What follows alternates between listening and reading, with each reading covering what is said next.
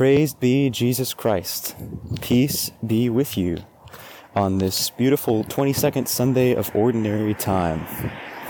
At least it's beautiful where I am, here in Menlo Park, and I am out for a morning walk, which marks the first time in the last few episodes of this podcast that I've both been walking and that it has taken place in the morning. But this is a walk with a purpose. I'm walking to a local parish nearby, which I've forgotten the name of, but at least I think I know where it is. I went there once before. I went there this summer when I was here for the summer retreat, summer spirituality program, it's called. We had Sundays free, and so we could go out to different parishes in the area for Mass. And I went to this parish once, and I'm pretty sure it has the Great in the name. So I think it's either St. Albert the Great or St. Gregory the Great. But, it's a real problem for Catholics. We have too many great saints. It's just difficult to keep track. Anyway, whichever great saint it is, I went there once for a Sunday Mass, and it was a Byzantine Catholic liturgy. So what that means is, for us in the West, when we hear the word Catholic, very often we just, automatically hear Roman Catholic. The whole Western branch, the Western half of the Catholic Church is the Roman Catholic Church. We celebrate what's called the Latin Rite of the liturgy. Now, the Latin Rite is no longer exclusively in Latin, so sometimes that confuses people. You might ask somebody, "Oh, are you a Latin Rite Catholic?" "No, I go to Mass in English or Spanish or what have you." But no, in the West, we're all part of the Latin Rite. Now it's celebrated often in the vernacular in many places, but it evolved sort of. It's a translation and an adaptation of the original liturgy of the Latin Rite, which goes all the way back to very soon after the time of the Apostles.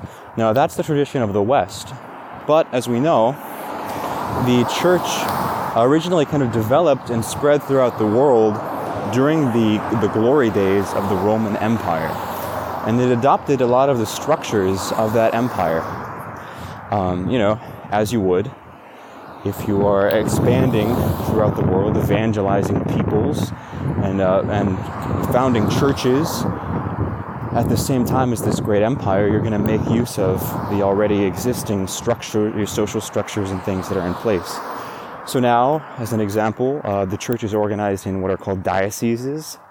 The word diocese comes from the Roman term for a territory of a certain area, kind of like what in the United States we would call a state. Or a local province. That was a Roman diocese.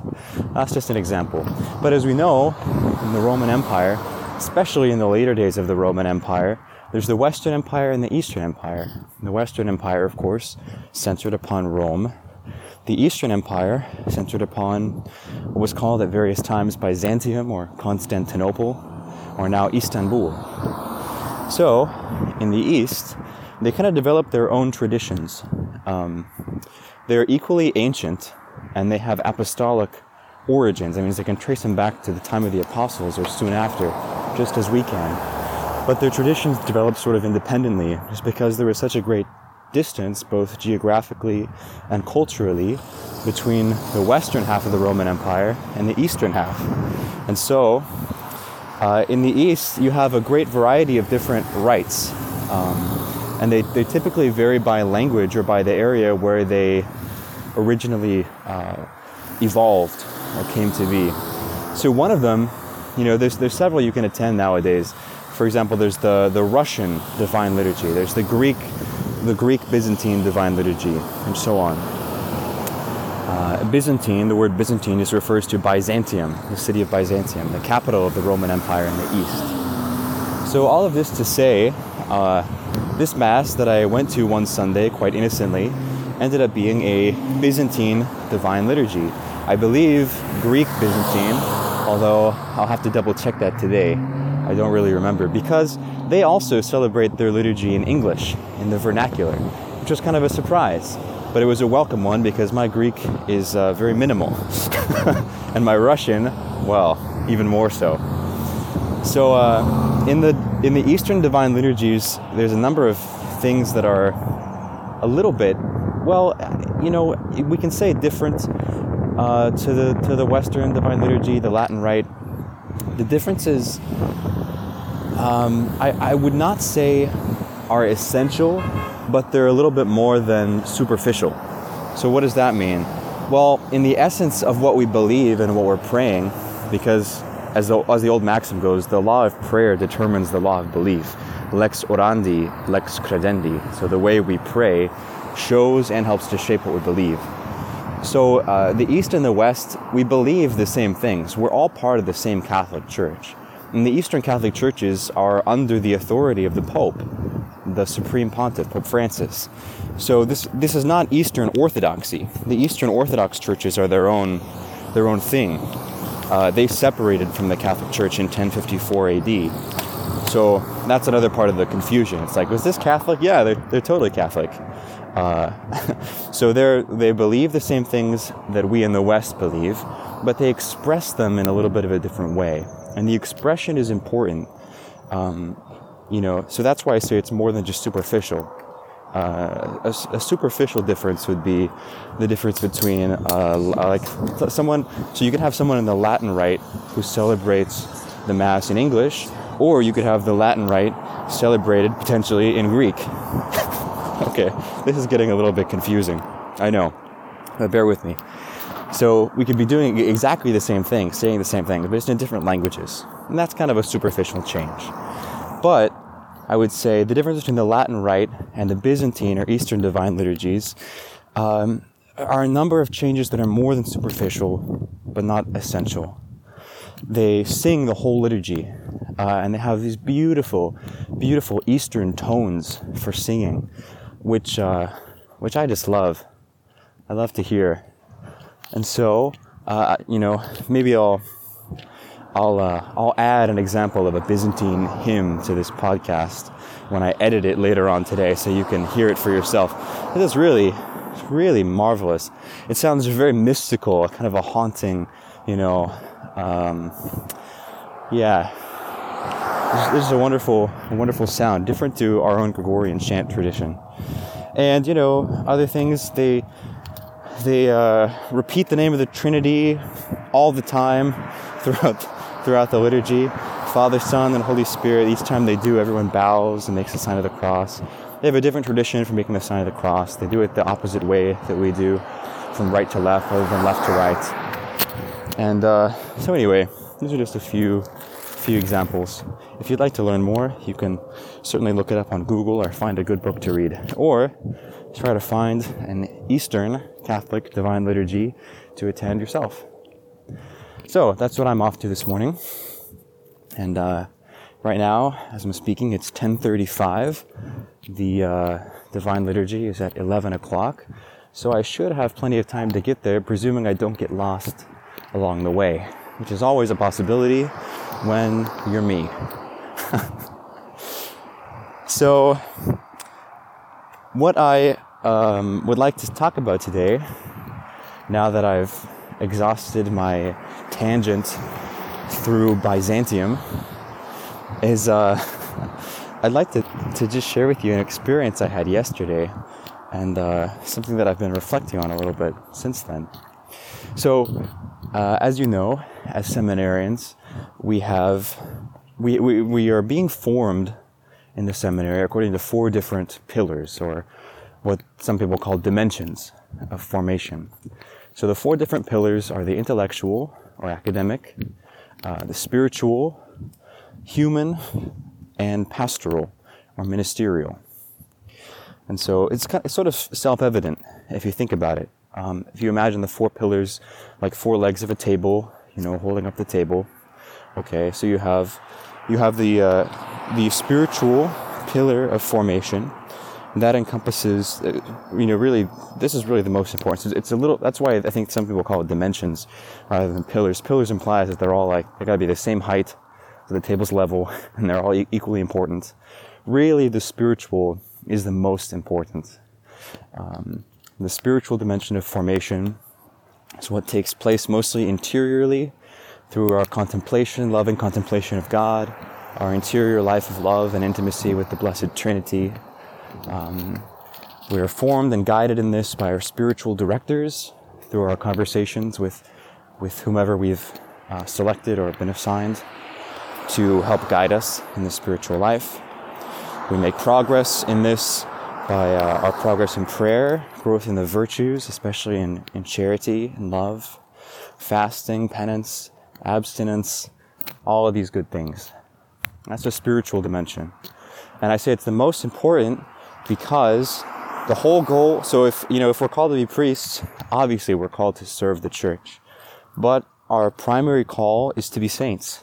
Our primary call is to be saints.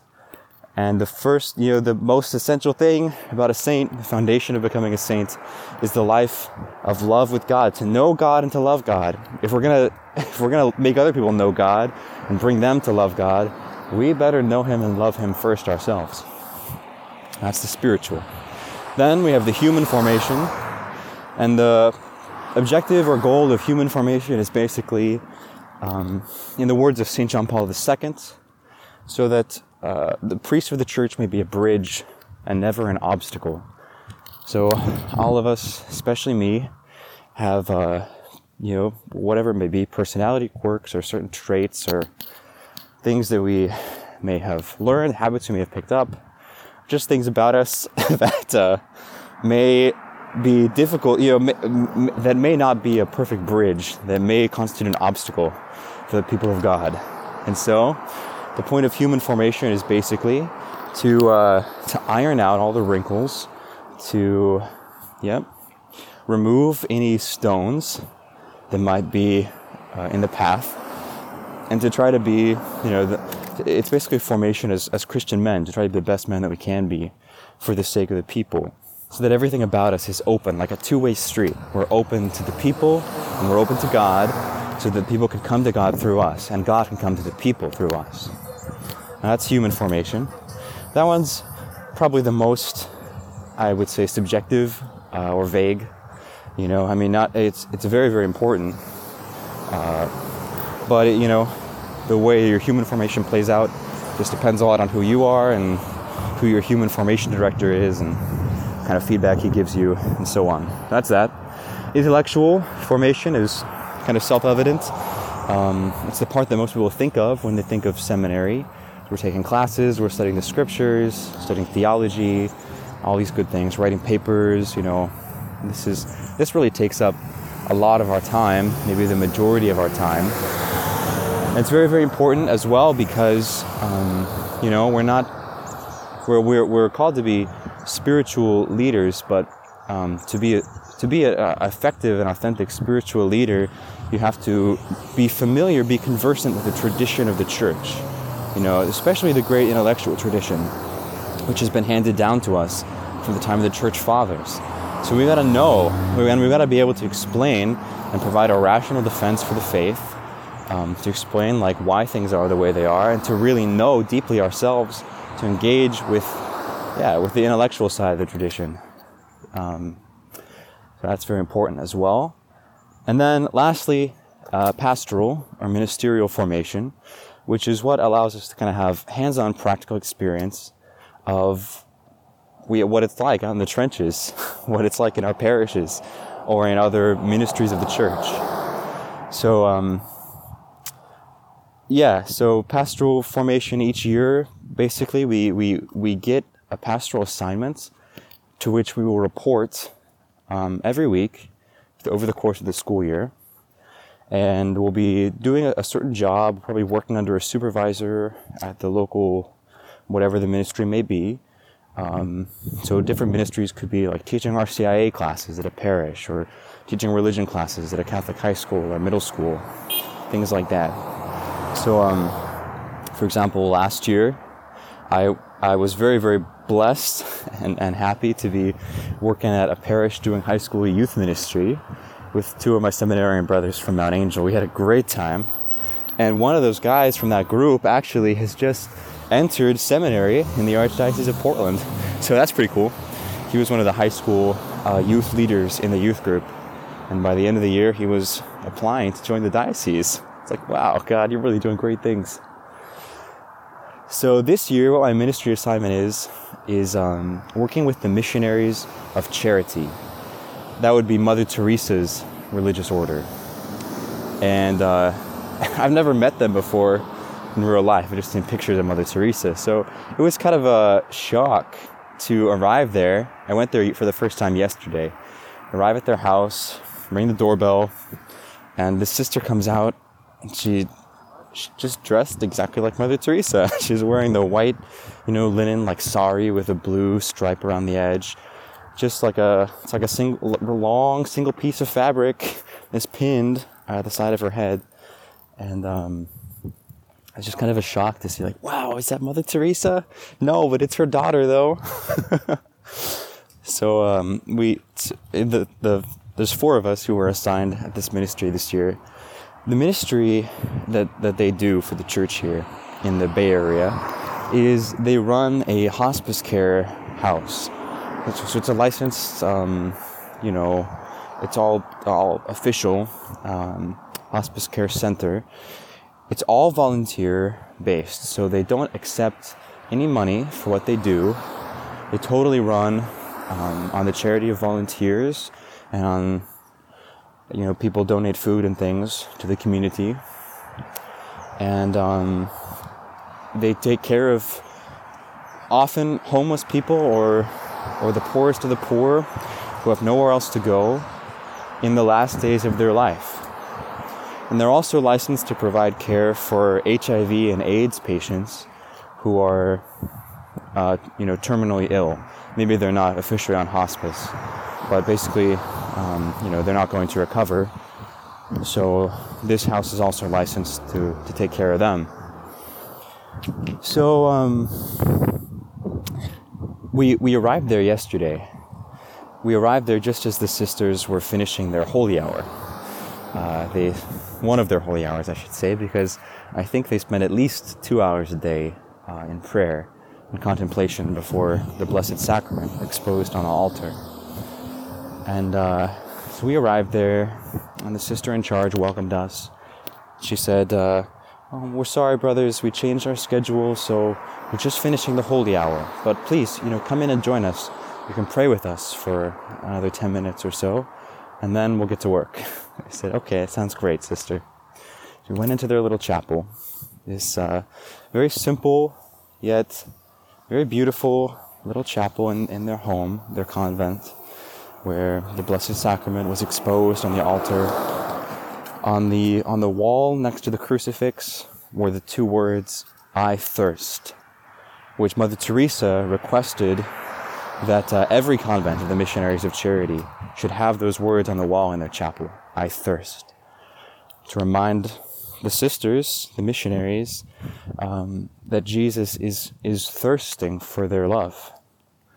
And both in his real presence in the Eucharist, thirsting for their love, their adoration, and in the person of the poorest of the poor, who they're called to serve. So we went into this little chapel, and there were about 6 or 7 of the sisters, probably the whole community were there. We were all kneeling on the floor, barefoot, adoring the Lord. And so we went in, prayed in silence for about 10 minutes, at the end of which they had what are called the divine praises. So it's just a short litany of prayers that probably every Catholic knows. At the end of adoration, this is what most any parish or anywhere you go, they'll recite these prayers. Blessed be God, blessed be his holy name, blessed be Jesus Christ, true God and true man, blessed be the name of Jesus, blessed be his most sacred heart, blessed be his most precious blood, blessed be Jesus in the most holy sacrament of the altar. But then, after that line, me and the other seminarians are prepared to go on to the next line in the liturgy, or in the litany, which now that I've interrupted myself, I can't remember what it is. But the sisters introduced an extra line just then. It was so profound. So blessed be Jesus in the most holy sacrament of the altar, the Eucharist. And then, blessed be Jesus in the poorest of the poor. That really struck me and affected me. I was thinking about it and kind of chewing it, mulling it over. But shortly after that, after our time of adoration, we went over to the house. So the sisters have their convent, and then right next door, although I think not attached, but maybe it's attached, I don't know. Right next door is the hospice care home. So we walked over to it, and the sister in charge was showing us around, introducing us to a few of the patients. We met a man there who was, well, for one thing, he was totally deaf. So, totally deaf from birth. He could communicate by sign language, but of course, none of us seminarians knew sign language. So he could also communicate by writing on a whiteboard. So we were trying to have a little conversation with him, using the whiteboard, explaining who we were and introducing ourselves.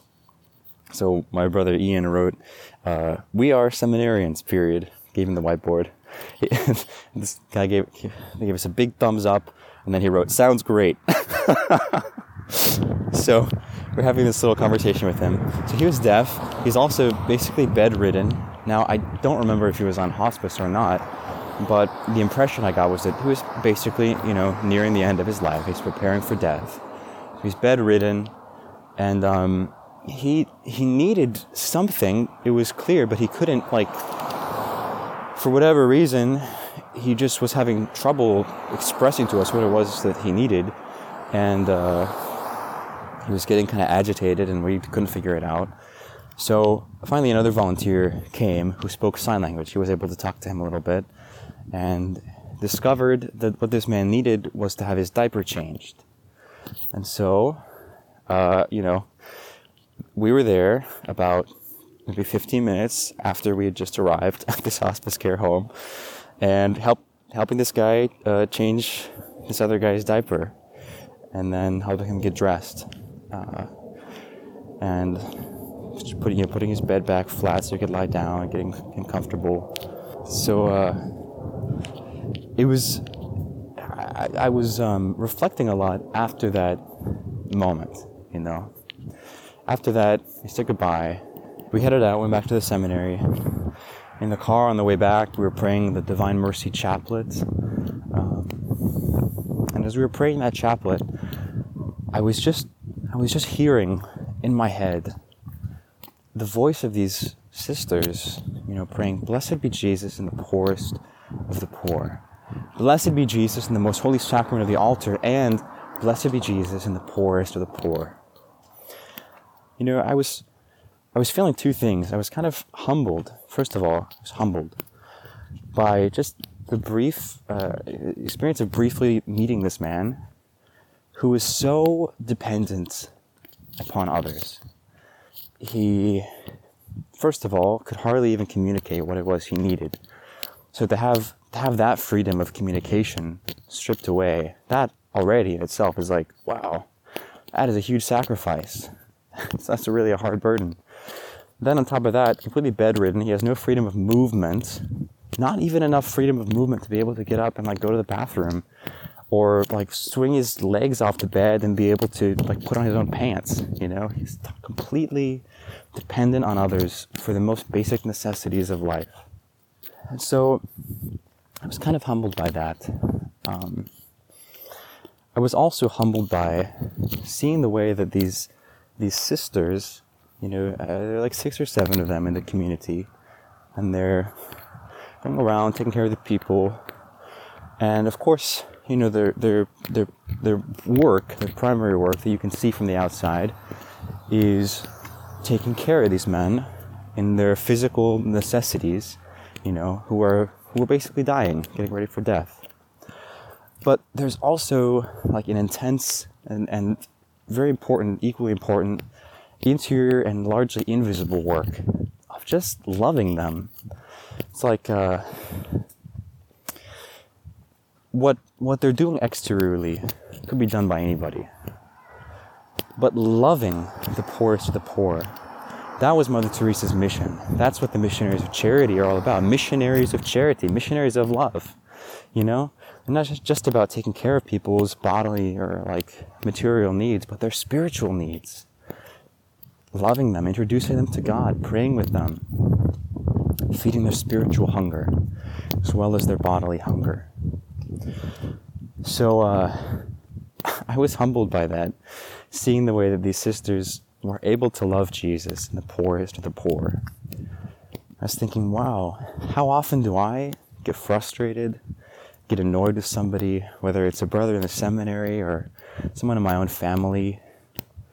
And I was thinking, wow, you know, how easy it is to love Jesus in them compared with loving Jesus in these in these people who are, first of all, strangers, second of all, really needy.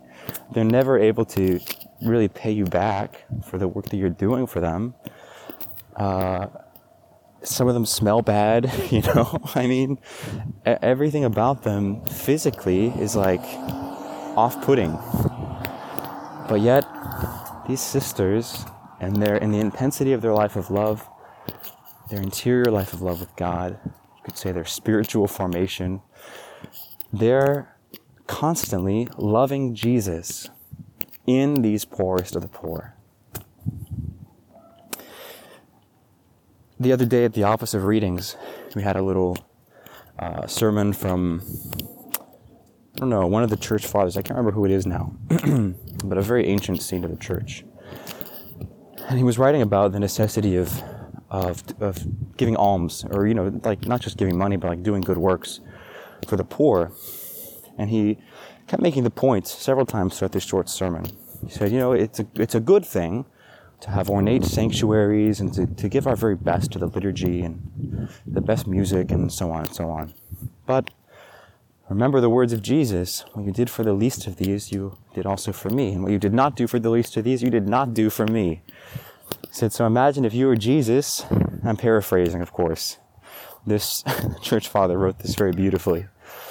But this is my paraphrase. So imagine if you were Jesus, and they say, oh Lord, we see that you are hungry, we see that you are thirsty. And they set you this beautiful table with, you know, cups lined with gold and fine, crisp, you know, white altar cloth and candles. Set this table, but then they leave it empty. Here, Lord, we've set all this for you. Well, wouldn't you think you were being mocked? You're being insulted? They're not really taking care of what you need, you know?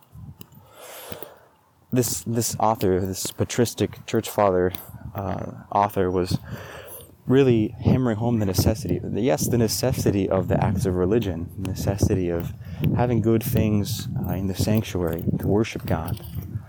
But equally so, the necessity of taking care of the poor, doing good works for the poor.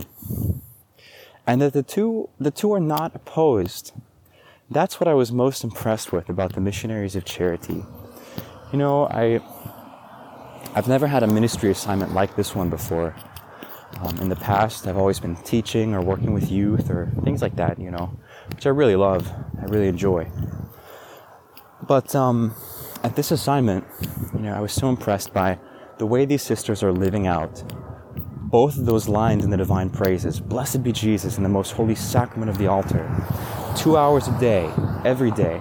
In addition to the Mass and the Liturgy of the Hours, but like the Carmelites, you know, with the 2 hours of mental prayer every day, coming to kneel before Jesus in the Eucharist, just being alone with him in silence, in prayer, contemplation. But then also, and as they walk, you know, in the hospice home, there's also a chapel. Every time the sisters go by, they genuflect, no matter what they're doing. It's a beautiful witness. But then also, in everything that they do for these men who are at the end of their lives, they're loving Jesus. That interior, that living flame of love in their hearts, which is burning so brightly, so ardently, is pouring out its warmth and its heat upon these men whom society has forgotten, whom our society would just as soon say, you know, let these men die on the streets, or let's just kill them now, euthanasia, you know, remove the burden from society. No. These men are tabernacles of the living God. And these blessed sisters are adoring them, adoring Jesus, present in the monstrance of the hearts of these poorest of the poor. So suffice it to say, I was really, really inspired, affected, edified, and challenged by the witness of these good and holy daughters of St. Teresa of Calcutta. I'm a little bit nervous, but I'm really, really excited about doing this ministry this year. And I'll leave you with that story now for you to reflect on, because I've just arrived at St. Albert the Great Catholic Church. St. Albert. That's the name. So, in conclusion, let us just pray together for a moment. In the name of the Father, and of the Son, and of the Holy Spirit. Amen.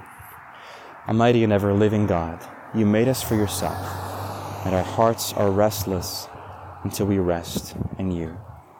Father, we ask you to send your Holy Spirit down into our hearts to enliven and kindle in each of us the living flame of love, that everything that we do, whether in prayer, in study, in work, in service, may be done out of that unfailing love, the burning furnace of charity for you, most blessed Trinity, you who are our Creator and the end of our lives.